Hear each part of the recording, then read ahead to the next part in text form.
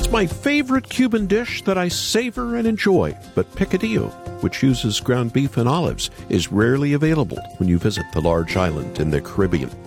Once known for beef and dairy cattle, meat and milk are in short supply.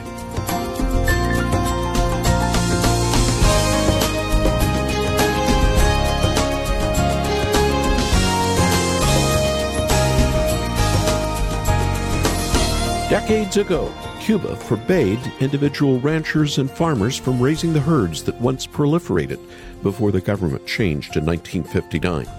But now that's changed. In desperate need to spur the supply of food from in-country, the government has changed the rules. Farmers and ranchers are now allowed to start raising and selling their own cattle again. Farmers can forego the clunky system of raising crops like vegetables. Now they'll be able to sell part of what they raise on the open market. Maybe this will help relieve the growing hunger of the last year. It's a freedom unknown for decades, but one freedom keeps growing in Cuba. Freedom to believe. Believe in Jesus Christ. Welcome to Haven Today. I'm Charles Morris, sharing the great story that's all about Jesus. And we're in a series this week that we're calling Christ in Cuba's Pandemic. I want to welcome back our Spanish speaker and our Spanish director for our programming that goes into Cuba, El Faro de Redención. Dan Warren, good to have you back with me today.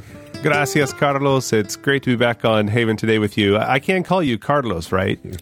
Everybody does when we're in Cuba together, so why not you and me coming from the west coast of the United States today?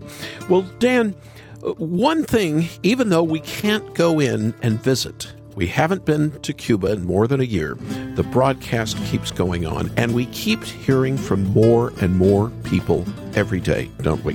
Yes, Charles, it's been great to keep hearing from our listeners in Cuba, all across the island. We received a letter from Rosa, and she writes, when my pastor, Alexander, told me about El Faro de Redención, I immediately started listening on the radio, and I loved it. The messages are great, and I love hearing the testimonies on the program. She's talking about the Cuban testimonies that we share. It was such a joy to listen to, and now a great joy to be contributing to the ministry. And, well, it's such a great blessing to listen to the testimonies and such edifying messages. That was from Rosa. I think, Dan, we should define what we mean by letters. I think once upon a time I tried to mail a letter from Cuba back to the United States. Never got there. But these letters are coming in a modern way, aren't they, to us? Right. These are emails or Facebook messages, text messages on WhatsApp or Telegram. We hear from our listeners in a lot of different ways. I still haven't received a postcard from Havana, but we receive feedback through a lot of different means on social media, and it's just so encouraging to see how people are resonating with the program and these testimonies, like Rosa said, the Cuban voice that's included on El Faro, the wisdom of the Cuban church, alongside teaching from Scripture, showing Christ in His grace, and it's making an impact. It's very encouraging to us as a team every time we receive one of these quote-unquote letters from Cuba. Well, and we keep seeing it increase, and this kind of communication from inside Cuba to the outside couldn't have even been done a few years ago. Right, that's right. Well, as we're starting our program today, let me just report that we are nearly one-third of the way. 27% raised as of yesterday for the $60,000 challenge match for Cuba. But we still have two-thirds of the way to go. Would you pray during this program and right after about becoming a missionary to Cuba with Haven Ministries and our El Faro broadcast in Spanish?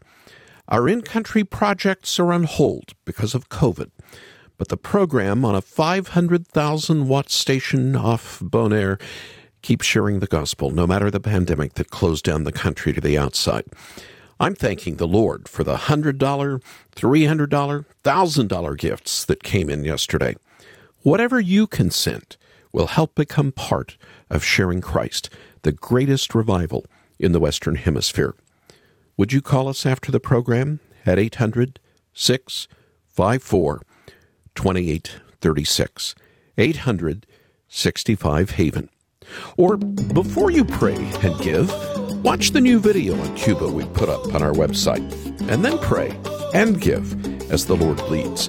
Our website is haventoday.org. That's haventoday.org. Well, now let's get the program started with a worship pastor who lives and ministers in Florida, but also ministers into Cuba on El Fado. Here is Pucci Colon.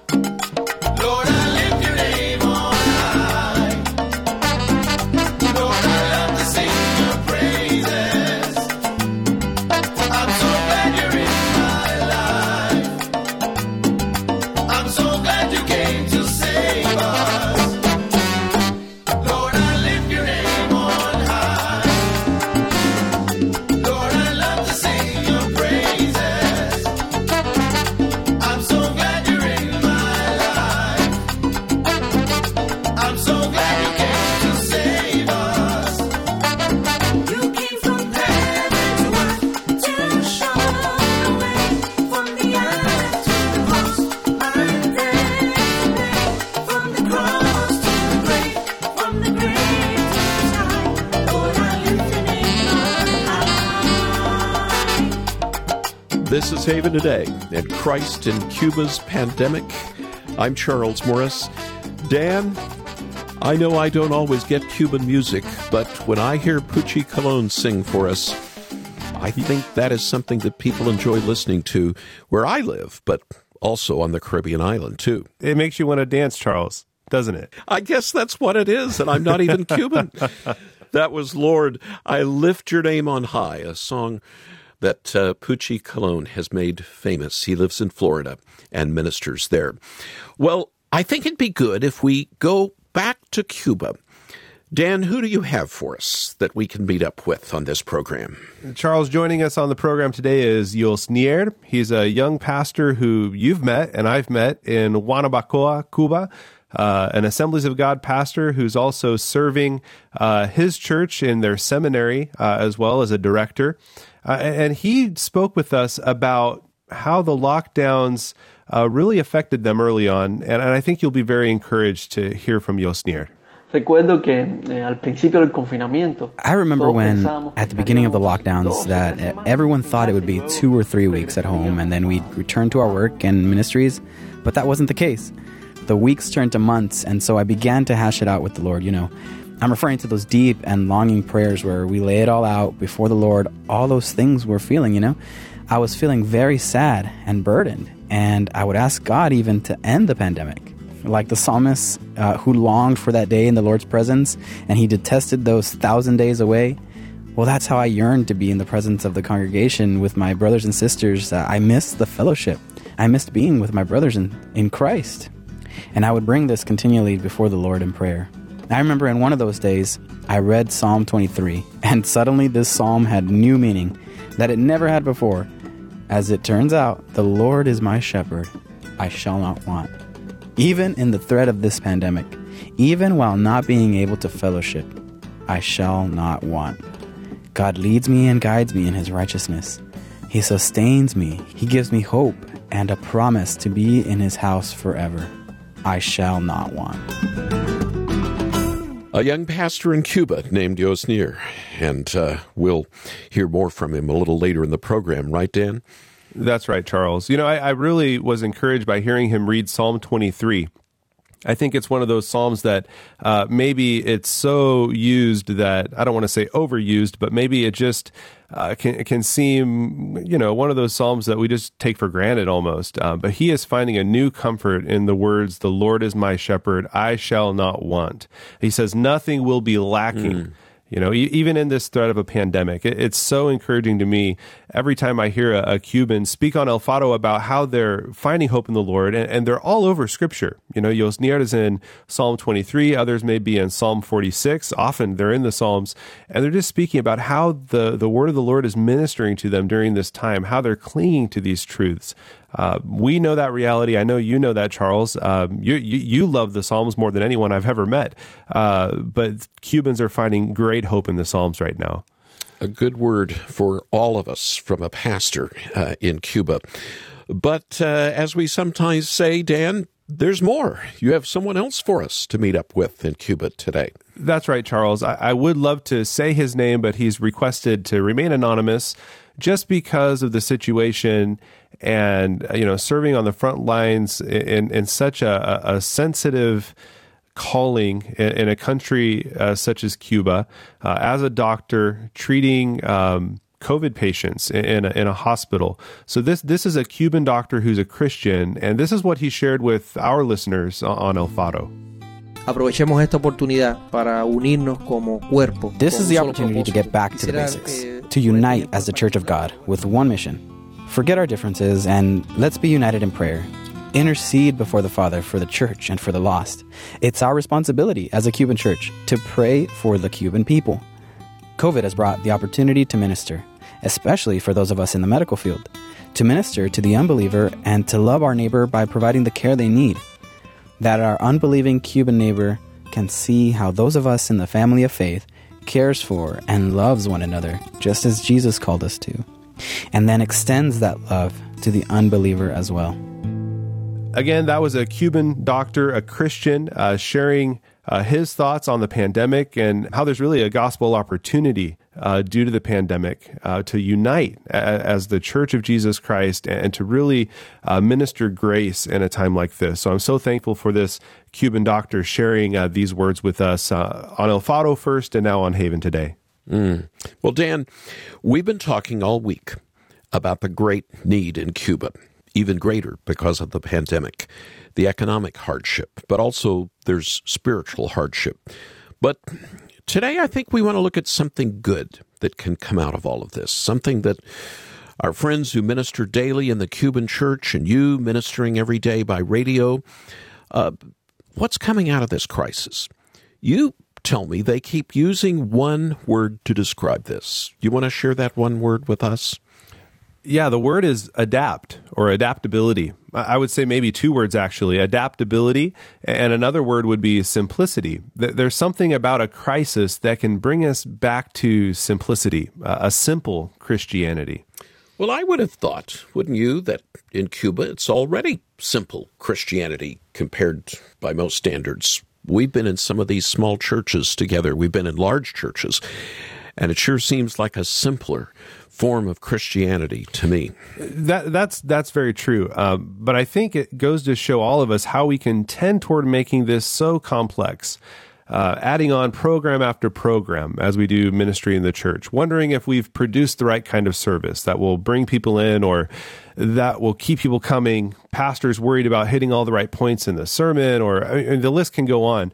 But with buildings closed and people worshiping together in homes, limited to just the bare essentials of worship, the word, singing, praying together, loving one another, it's been a breath of fresh air, even for the Cuban church, coming back to this simpler Christianity.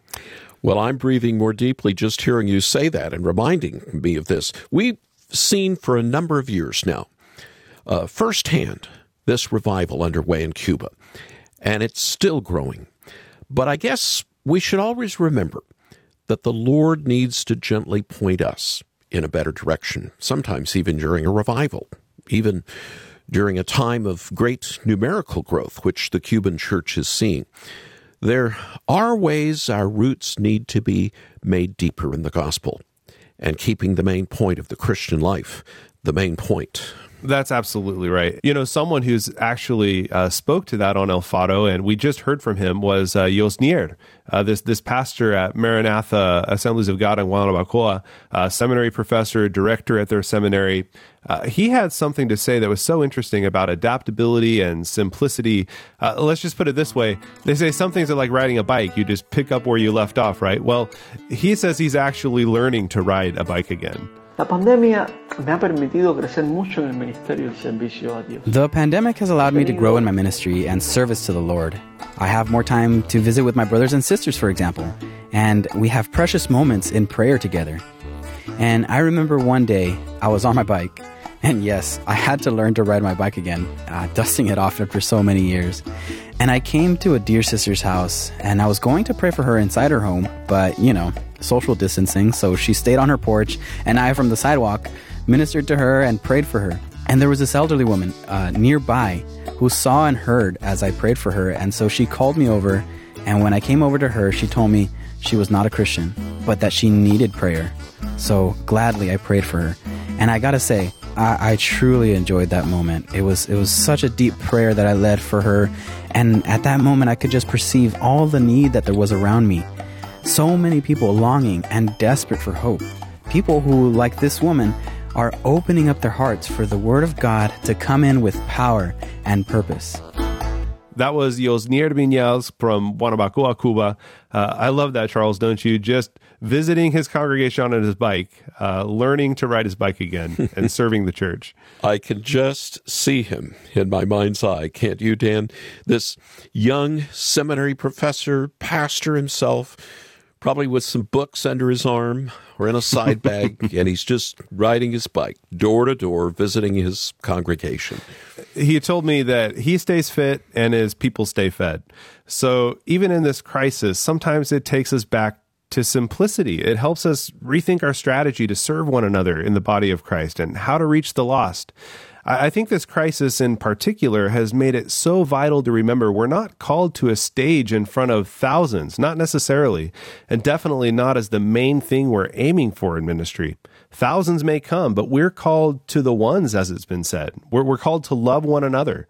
And that goes for the pastor and the person sitting in the pew each week or in the lawn chair in the parking lot, like at my church for the past several months. That's what the early church was all about. Small, not platforms, one anothering, not social media battles, breaking bread together in person and preaching Jesus to the lost, inviting others into this wonderful community and fellowship. You know, there's nothing like being in a small house church in Cuba and worshiping. I mean, you are fluent in Spanish, I'm not. And yet it's still encouraging to my soul to try and sing along in Spanish, to hear the Word of God preached and proclaimed and read. And sometimes I laugh when I recall how often I've heard Cuban pastors talk about having all things in common from Acts. It's one of those go-to passages in a communist country. But I've also seen in Cuba, and I think we're seeing it again in a whole new way, Acts 2, 42 through 47. Let me just share a little bit of it with us. They devoted themselves to the apostles' teaching and to fellowship, to the breaking of bread and to prayer. Everyone was filled with awe at the many wonders and signs performed by the apostles. All the believers were together, and they had everything in common. There it is. There's the verse we've heard so much in Cuba, isn't it, Charles? That's right. But it's not about a political stance. It's about a kingdom way of generous living, generous giving. But it also goes on. Let me read a little more to us. They sold property and possessions to give to anyone who had need. Things were tough in Jerusalem in those early days of Acts. Every day they continued to meet together in the temple courts. They broke bread in their homes and ate together with glad and sincere hearts, praising God and enjoying the favor of all the people. And the Lord added to their number daily those who were being saved. And that daily number just grows and grows ever since. Even today in Cuba, the Lord is still at work.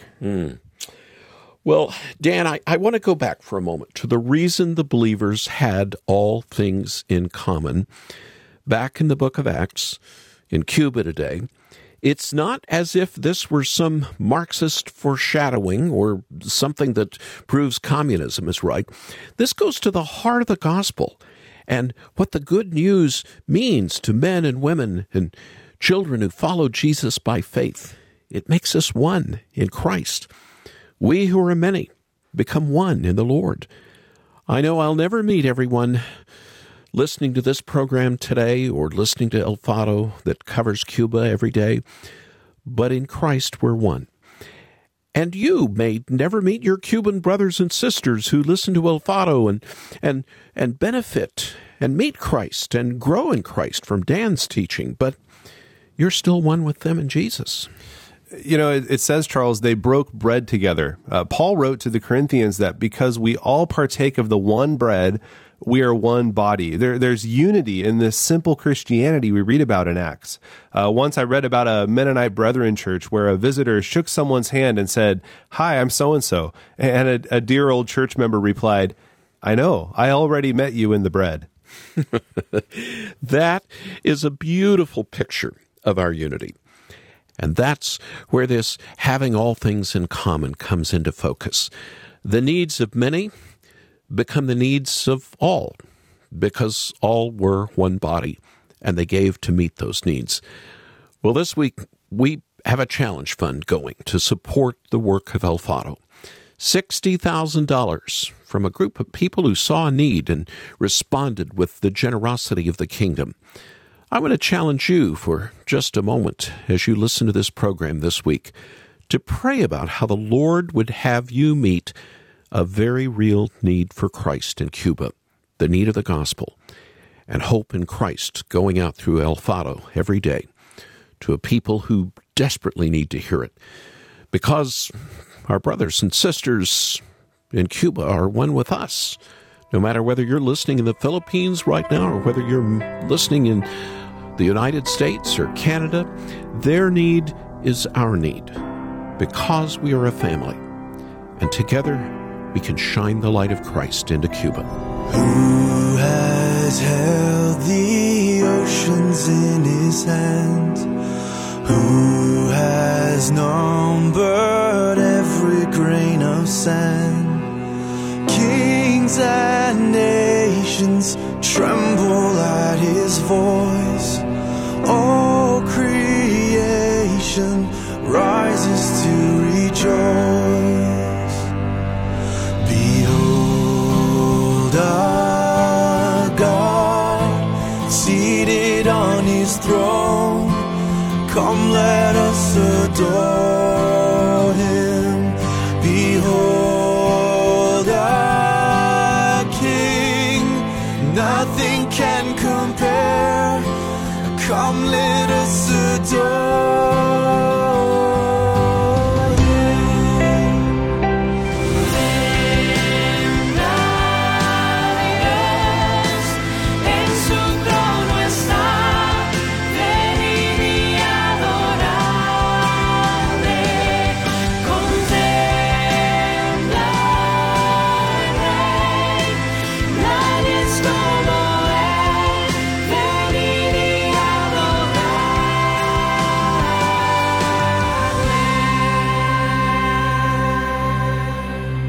More music by Sovereign Grace. We've heard them earlier this week here on Haven Today in both English and Spanish. Dan, what did we just hear? And I'm asking you because you can say it in Spanish and I can't so easily. Oh, you might be able to, but I'll say it. It's Contempla a Dios, which is Behold Our God by Sovereign Grace. Well, Dan, it's been so good to have you on the program with me. Thank you. Would you come back again with me again tomorrow, one more day together, as we get to talk about how the gospel is going forth in Cuba? Looking forward to it, Charles. Thank you. Well, there's only one Christian radio station that broadcasts all across Cuba every day. And on that one station, coming from another Caribbean island, Haven Ministries is the only half-hour daily program that preaches the gospel, offers testimonies from Cubans to Cubans, like you just heard, and even uses Christian music coming out of the country. Can you help us today as the Lord leads.